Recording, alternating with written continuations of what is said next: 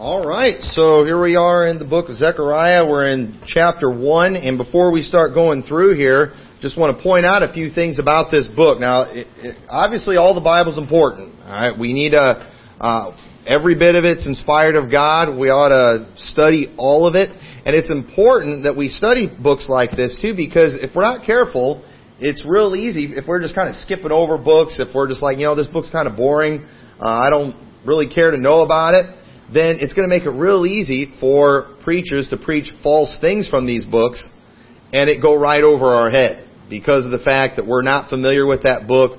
We don't know the context. They can just kind of pull one verse out and run with it, and then we just might go along with what they say. And so what I want to do is I want to show you first, before we get into this, exactly what's going on and why this book is being written. Because you will hear a lot of false doctrine about Israel from this book. There's a lot of prophecies about future things for Israel, things that were future in that time, that have already come to pass, and yet people today will take things and they'll take those verses and apply it to something in the future for Israel now. And if you do not know the history of this book, then you just might go along with that and think, well, maybe they're right. But there's a lot of false doctrine about Israel in this book. But I want first, before we get into chapter 1, I want you to turn over to Ezra, because this is when. Let's look and see exactly when this book was written, because it says, verse 1 says, "In the 8th month, in the 2nd year of Darius, came the word of the Lord unto Zechariah, the son of Berechiah, the son of Iddo, the prophet, saying." So it tells us exactly when. So in the reign of Darius, y'all know who he is? He was one that threw Daniel in the lion's den. Darius was one of the heads of the Medes and Persians. So this is obviously after the Babylonian captivity. It's because you had Babylon, they held Israel captive for 70 years, and then the Medes and Persians took over. It was during that time when they allowed them to go back and rebuild the walls and rebuild the temple in Jerusalem. So right here, what we're seeing in this book, it's the events in Ezra are happening during this time. So the book of Ezra and Zechariah, they go right together. In fact, Zechariah is even mentioned. It says in Ezra chapter 5, verse 1, it says, "Then the prophets, Haggai, the prophet, and Zechariah, the son of Iddo, prophesied unto the Jews that were in Judah and in Jerusalem in the name of the God of Israel, even unto them." So the book, or the prophet Haggai, he also he was a contemporary with Zechariah. In fact, the book of Haggai was written 2 months before the book of Zechariah. It tells us that. So these guys were pretty much on the scene at the same time. So when you're reading your Bible or when you're reading these books, kind of put your mind during the events of Ezra, because that's exactly when they were. In Ezra 6:14, it says, "And the elders of the Jews builded, and they prospered through the prophesying of Haggai the prophet and Zechariah the son of Iddo, and they builded and finished it according to the commandment of the God of Israel and according to the commandment of Cyrus and Darius and Artaxerxes, king of Persia. And the house was finished on the 3rd day of the month Adar, which is in the 6th year of the reign of Darius the king." So right there we see Zechariah mentioned again. This prophecy that we are about to read, this was something that motivated them to get this temple built. This is when they were rebuilding the temple. Keep that in mind, because much of these prophecies in here were fulfilled during this day. And so the book of Haggai, it was also written at that same time. It says in Haggai 1 verse 1, "In the 2nd year of Darius the king, in the 6th month, in the 1st day of the month, came the word of the Lord by Haggai the prophet unto Zerubbabel, the son of Shealtiel, governor of Judah, and to Joshua the son of Josedek, the high priest, saying," and then jump down to verse 14, it says, "And the Lord stirred up the spirit of Zerubbabel, son of Shealtiel, the governor of Judah," I'm probably saying that name wrong, "and the spirit of Joshua the son of Josedek, the high priest, and the spirit of all the remnant of the people, and they came and did the work of the house of the Lord of hosts, their God, and the 24th day of the 6th month, in the 2nd year of the reign of Darius the king." And then chapter 2 verse 1, "In the 7th month, in the 21st day of the month, came the word of the Lord unto Haggai the prophet, saying." So we can see how Haggai comes and he does chapter 1 in the 6th month. He does chapter 2 in the 7th month, and then when you get to the 8th month, that's where we're at right here. By this time, they have begun the work. The work of the Lord has now begun in the first part of this prophecy that we're seeing. And the first part of the book is all done at one time. And then later when we get in the book, we see another vision that came sometime later. We'll talk more about that when we get to it. But I just want to show you all this so you all understand what's going on. Medes and Persians are in charge. They're back there, and they have begun the work of the Lord to restore Jerusalem that had been destroyed. Solomon's temple had been destroyed. And now they're about to build a new temple. So, understanding when this was written, it's going to help us when we're going through these prophecies. So make sure you keep all these things in mind. You don't want to forget it. So look at verse 2 of Zechariah chapter 1. It says, "The Lord hath been sore displeased with your fathers. Therefore say thou unto them, Thus saith the Lord of hosts, Turn ye unto me, saith the Lord of hosts, and I will turn unto you, saith the Lord of hosts. Be ye not as your fathers, unto whom the former prophets have cried, saying, Thus saith the Lord of hosts, Turn ye now from your evil ways, and from your evil doings. But they did not hear, nor hearken unto me, saith the Lord. Your fathers, where are they? And the prophets, do they live forever? But my words and my statutes, which I commanded my servants the prophets, did they not take hold of your fathers? And they returned and said, Like as the Lord of hosts thought to do unto us according to our ways and according to our doings, so hath he dealt with us." So understand the trouble they got into before, the captivity they got into, it wasn't without plenty of warning from God. It was not without just constant calls to repent. I mean, prophet after prophet is calling on them to repent, telling them all these terrible things are going to happen. And in many ways, Judah had been warned in a great way by the fact that the northern kingdom got taken captive before they did by the Assyrians. And God ended up sparing the southern kingdom during that time because they turned to the Lord, because they called on the Lord. So now, when the prophets come along again, after they've backslidden again, and saying, listen, just like God dealt with the northern kingdom, because they wouldn't get right, He's going to deal with you if you don't right. They still ignored. They had no excuse to just continually ignore these prophets, yet they did. And so nobody could look at God and say He was, overreacting or harsh when He judged them. He gave them chance after chance after chance. And God does not want, and now the prophets He's warning this next generation, hey, just like God said He was going to do, He did. Now, that can be a good thing and it can be a bad thing. If you're doing good, well, just like God sent the bad things like He said He would, if we're doing good, God will send the good things like He said He would. That's the fact that God keeps His promises, it can be a good thing or a bad thing depending on what you're doing. If you're doing wrong, it's going to be a bad thing for you, but if you're doing right, it's going to be a good thing. So this is a warning. This is His first message that He gives to them, just warning them basically to hear His words, listen to prophecies, do what they're supposed to do. All right, now jump, and then verse 7. So now upon the 24th day of the 11th month. All right, now why is this day important? 24th day of the 11th month. Because this is November 24th. All right, that's my birthday. This was a special day. All right, now they had a different calendar back then, but I've always this day was always special to me in there because it's the 24th day of the 11th month. But no, I don't think there's anything special on here. But in the month Sebet, in the 2nd year of Darius, came the word of the Lord unto Zechariah, the son of Berechiah, the son of Iddo, the prophet, saying, I saw by night, and behold, a man riding upon a red horse. And he stood among the myrtle trees that were in the bottom, and behind him were there red horses, speckled and white. Then said I, O my Lord, what are these? And the angel that talked with me said unto me, I will show thee what these be.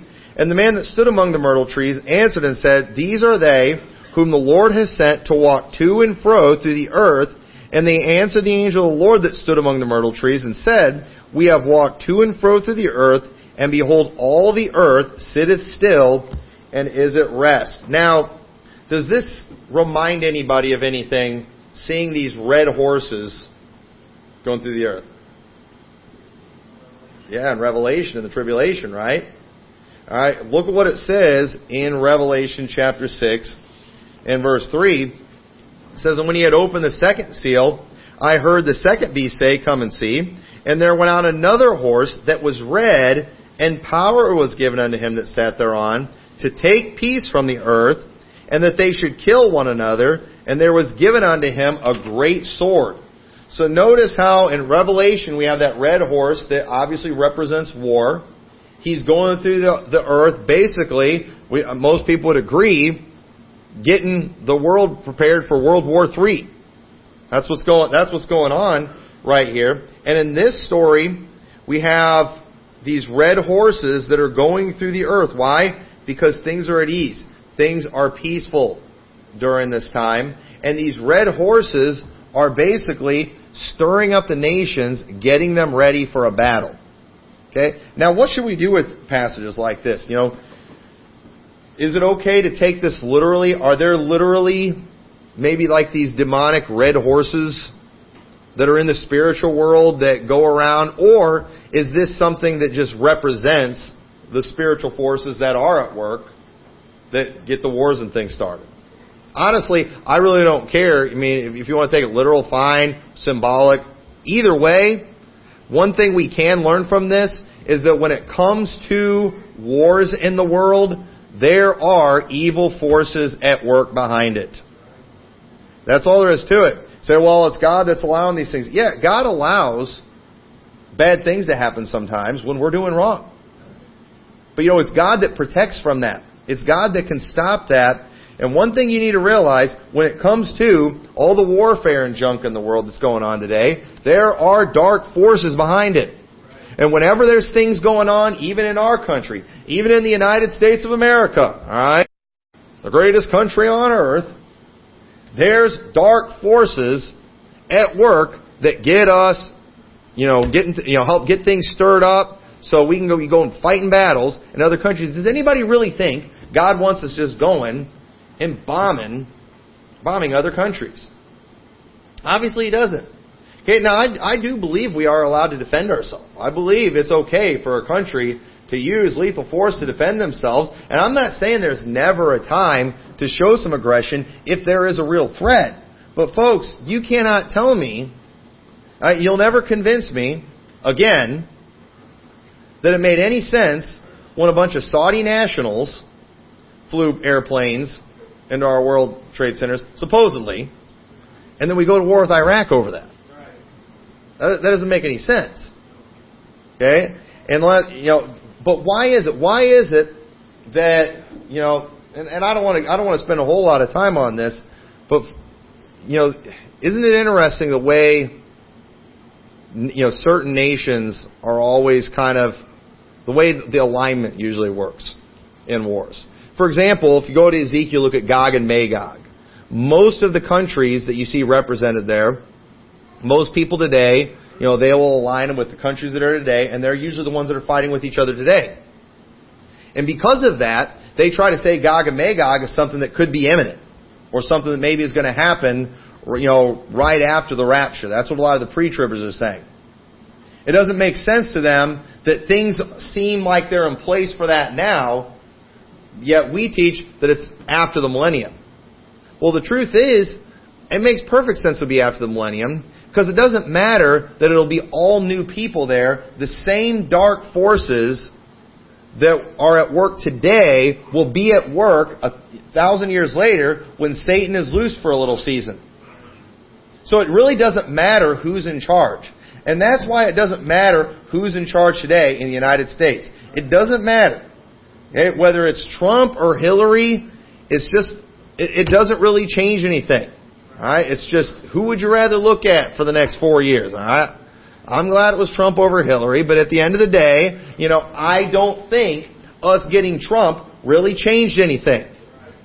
I don't believe that, and I don't know who's going to be running against Trump in the next election, but I really don't think that it's going to matter that much who gets elected in that situation, because the same dark, demonic forces are going to be at work, and as long as our country continues to be wicked, we will continue to see our nation go down the toilet. And because God is not going to stop those dark forces that are out there when we're being wicked. So the truth is, if we actually want to change things, we don't need to go campaigning for the right politicians. We don't need to go supporting the Republicans.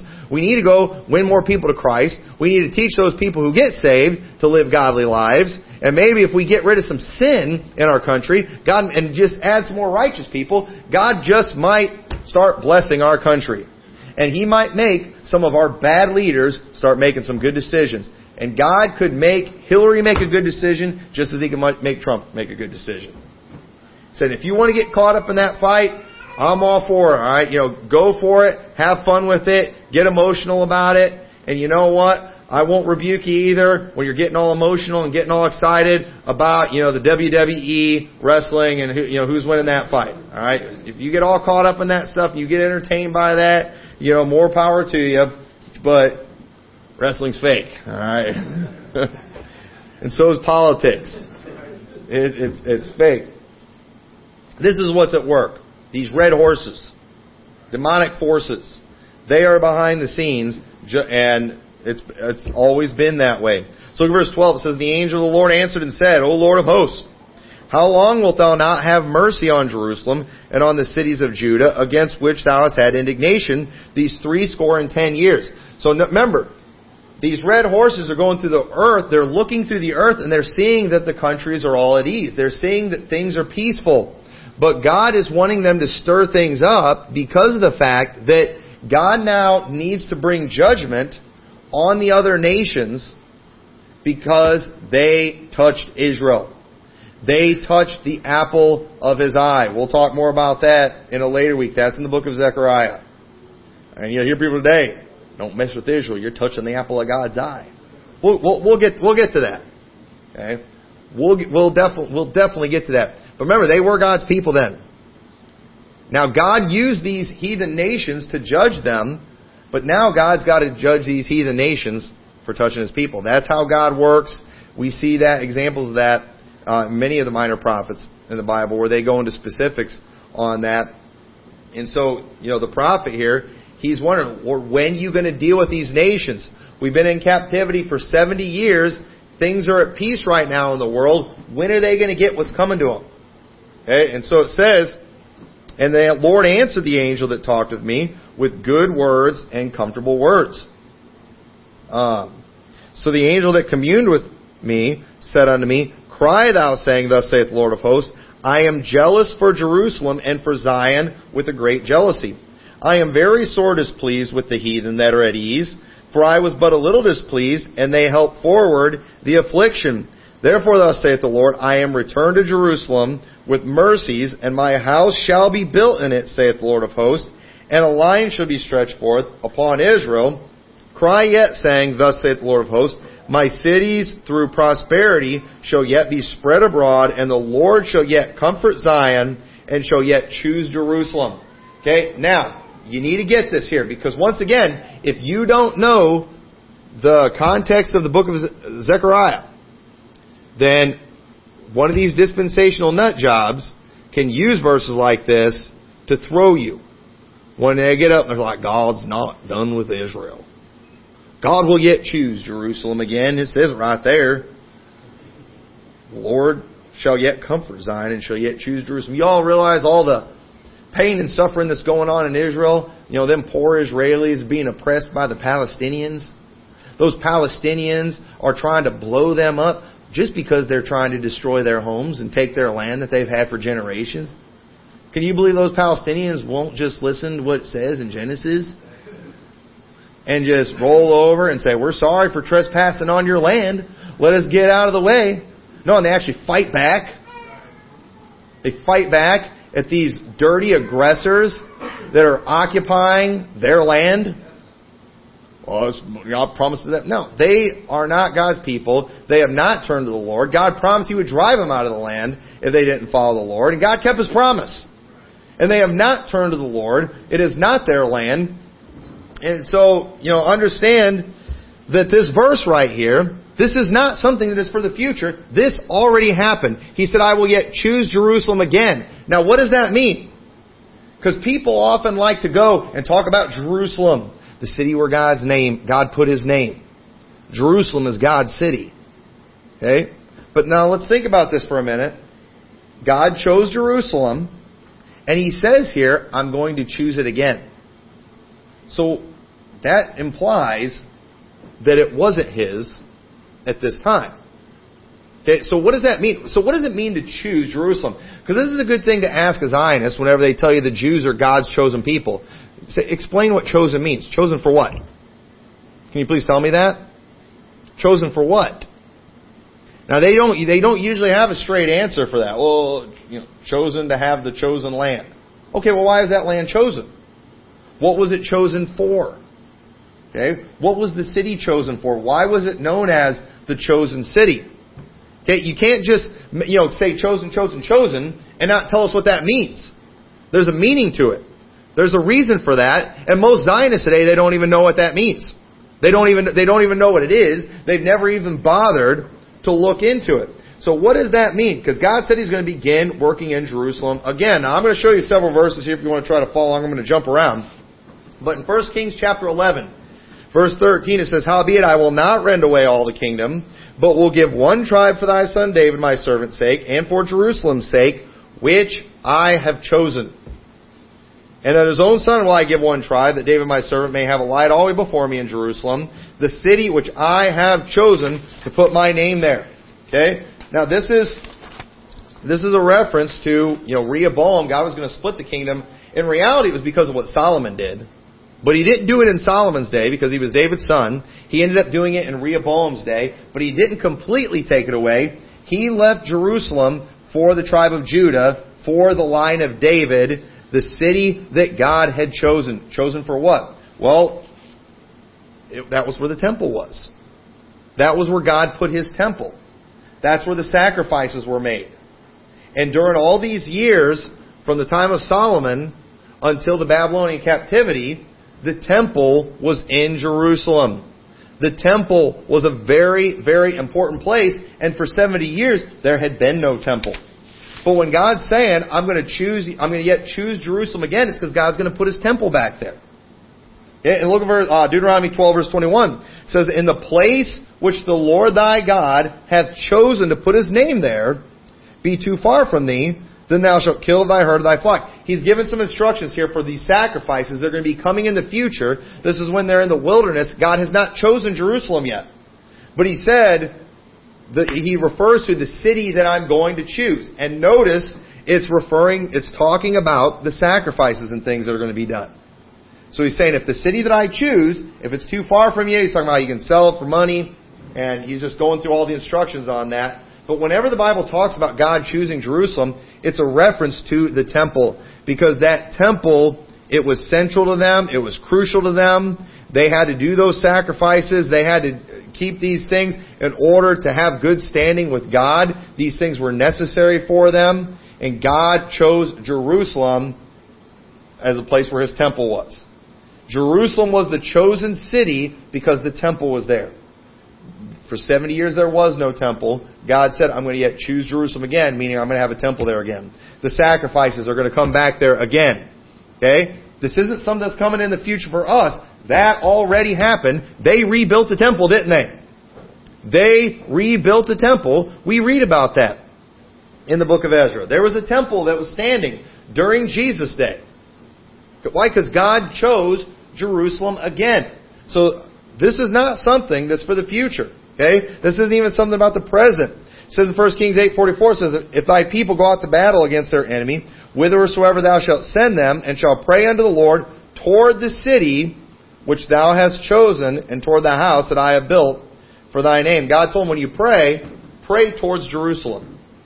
Why? Because the temple's there. Now let me ask you, do we pray in any specific direction today? I don't know which way Jerusalem is from here. All right, we don't pray towards Jerusalem, do we? You know why? I hate to get ahead of myself. We're going to talk a lot about this in some of the future weeks. Because there's a new temple, ladies and gentlemen. First off, our body is the temple of God. Second of all, Jesus Christ is the temple. He dwells inside of us, so we can pray facing whatever direction we want. We don't pray facing any specific direction, because there's a new chosen city. There is a new chosen one. It's Jesus Christ. All right, so We don't do that anymore. We're not going to practice that. It says in Psalms 122, this is a verse that the Zionists love to bring up. Pray for the peace of Jerusalem. They shall prosper that love thee. I'll pray for Jerusalem every day.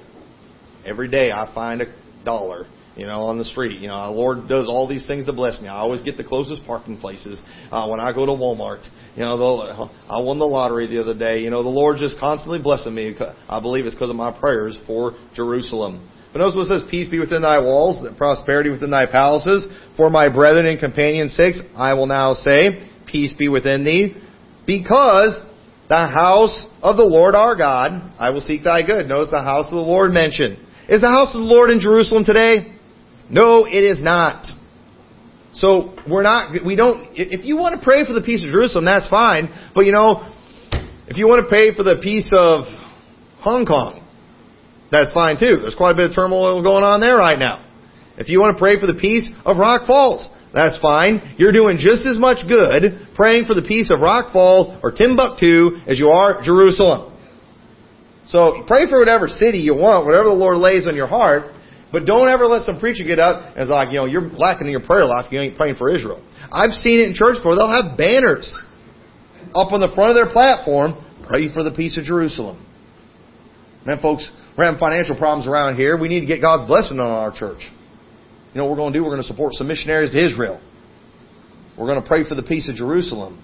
We'll just see what God does. No, that's not how that works. That's not what we're going to do. That's foolish. Jerusalem was the chosen city for the house of the Lord. It is not there anymore. We do not need a temple today in Jerusalem. Whatever happens in Jerusalem, it will not affect our spiritual life. There's no Levites that we need to worry about whether or not they're going to get the sacrifices done that are supposed to be done. We don't have to worry about that anymore. You know why? Because Jesus Christ is our high priest, and He's taking care of things just fine. So we're not worried about what happens in Israel has no impact on our spiritual life. None whatsoever. Jesus Christ has already taken care of everything. So the sacrifice were completed by the better temple, Jesus Christ. Revelation 21 verse 3. Remember this verse. We're going to have some fun with this one, I think, next week. It says, "Behold, and I heard a great voice out of heaven saying, Behold, the tabernacle of God is with men, and He will dwell with them, and they shall be His people, and God Himself shall be with them, and be their God." That's that future temple that's coming one of these days. No, it's not. Verse 22 says, "And I saw no temple therein. For the Lord God Almighty and the Lamb are the temple of it." Okay? I'm sorry, dispensationalists. I'm sorry, Bill Grady. There's not another temple. Now, there's a fake temple that's going to come for the abomination of desolation, but God has nothing to do with that temple.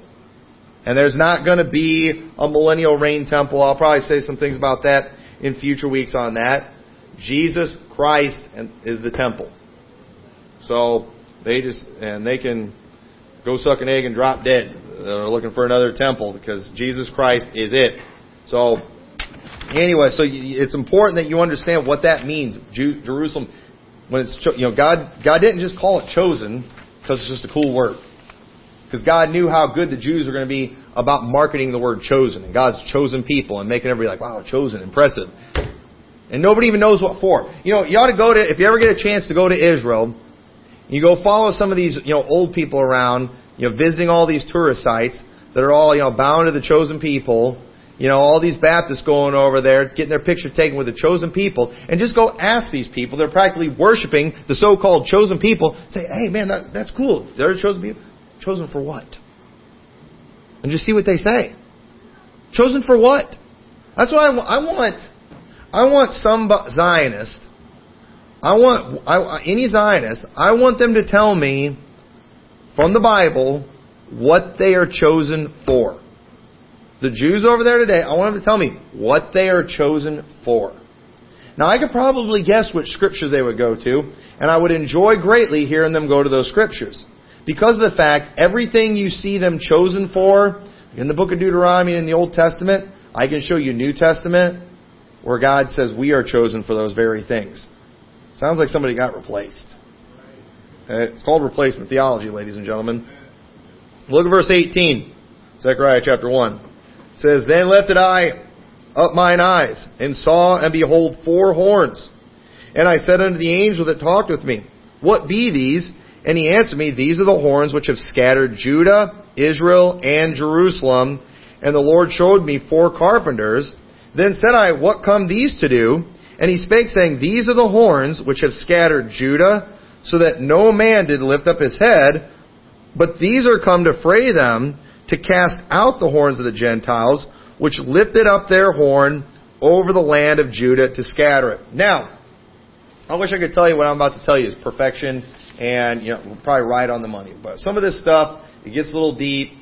The symbolism, it can be tough on this. I could be a little off on what I'm saying, but I'm going to give you my opinion on what I think this is talking about. So he talks about 4 horns that scattered Judah, Israel, the northern kingdom, and Jerusalem. All right. Remember, the northern kingdom got scattered first.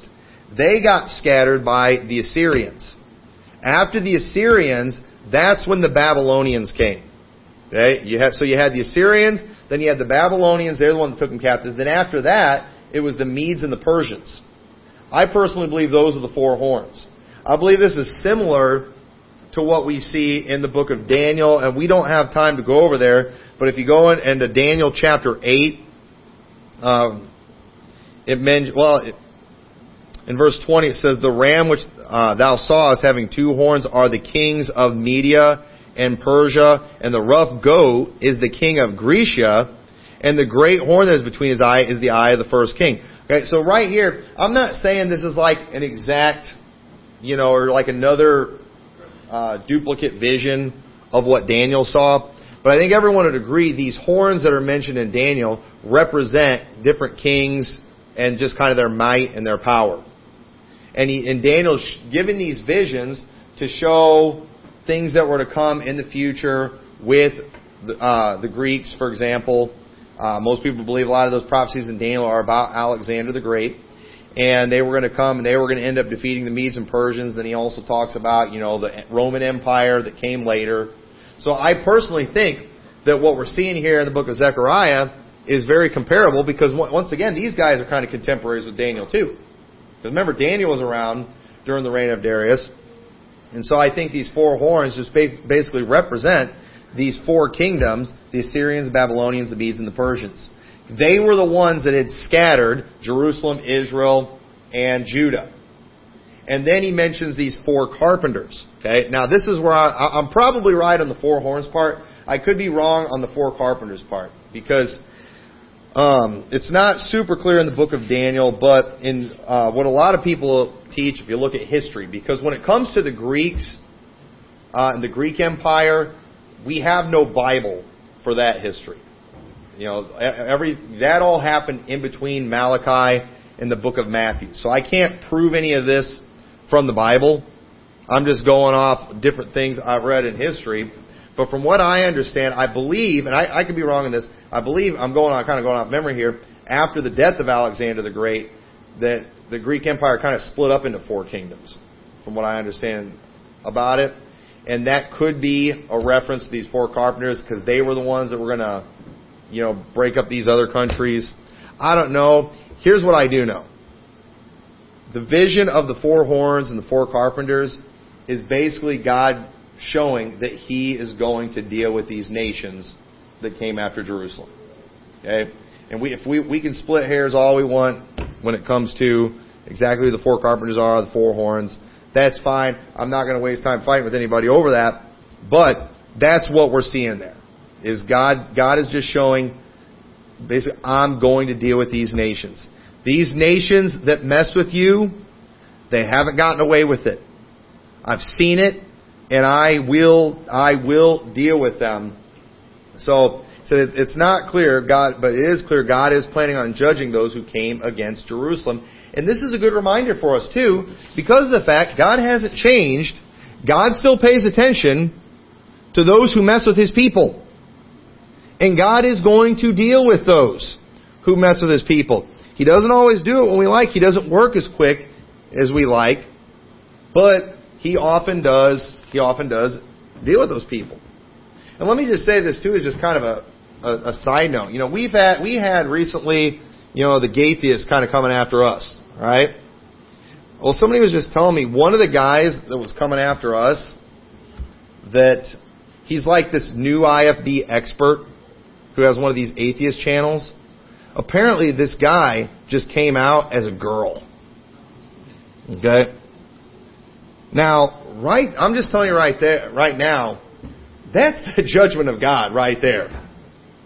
The guy just came out as a girl. I guess he's a transgender woman, whatever. And this guy, he's a new IFB expert, but boy, does this guy get a ton of easy facts wrong. I've seen him interview this guy, and he's always like giving all these facts about us, and everybody's just like, wow, he knows so much, and it's like, dude, this guy doesn't even know what he's talking about. He gets tons of facts wrong. But think about it. It makes complete sense to me that someone who watches, obviously, hours of our preaching, that person is going to be given over to a reprobate mind. Right. To listen to all the preaching that he has heard and just to reject it and reject it and attack it with all that he has heard, it makes sense that he is now turning into a trans freak. I'm not surprised at all. And I can't imagine anything worse. I'd rather get hit by a truck than something like that. But you know what? God deals with those who mess with His people. Okay? Don't mess with God's people. Might turn out to be a freak. You might get what they want to call a mental disorder or whatever. It's not going to end good. And so a part of me wants to feel sorry for somebody like that. But, you can't. You can't feel sorry for someone who's been given over to a reprobate mind like that. I wouldn't wish that on my worst enemy. But yet, that's what happens. You don't mess with God's people. So let's pray. Dear Lord, thank you so much for your word. I pray you'll help us to learn from these things, Lord. I pray you'll bless this study through the book of Zechariah. Help us to take the time to learn these facts and details so we won't be caught up into false doctrine that's often taught from this book. And I just pray that we'll use these things as comfort, Lord, knowing that you will deal with those that mess with us, and you'll do things according to your will and your time. In your name we pray. Amen.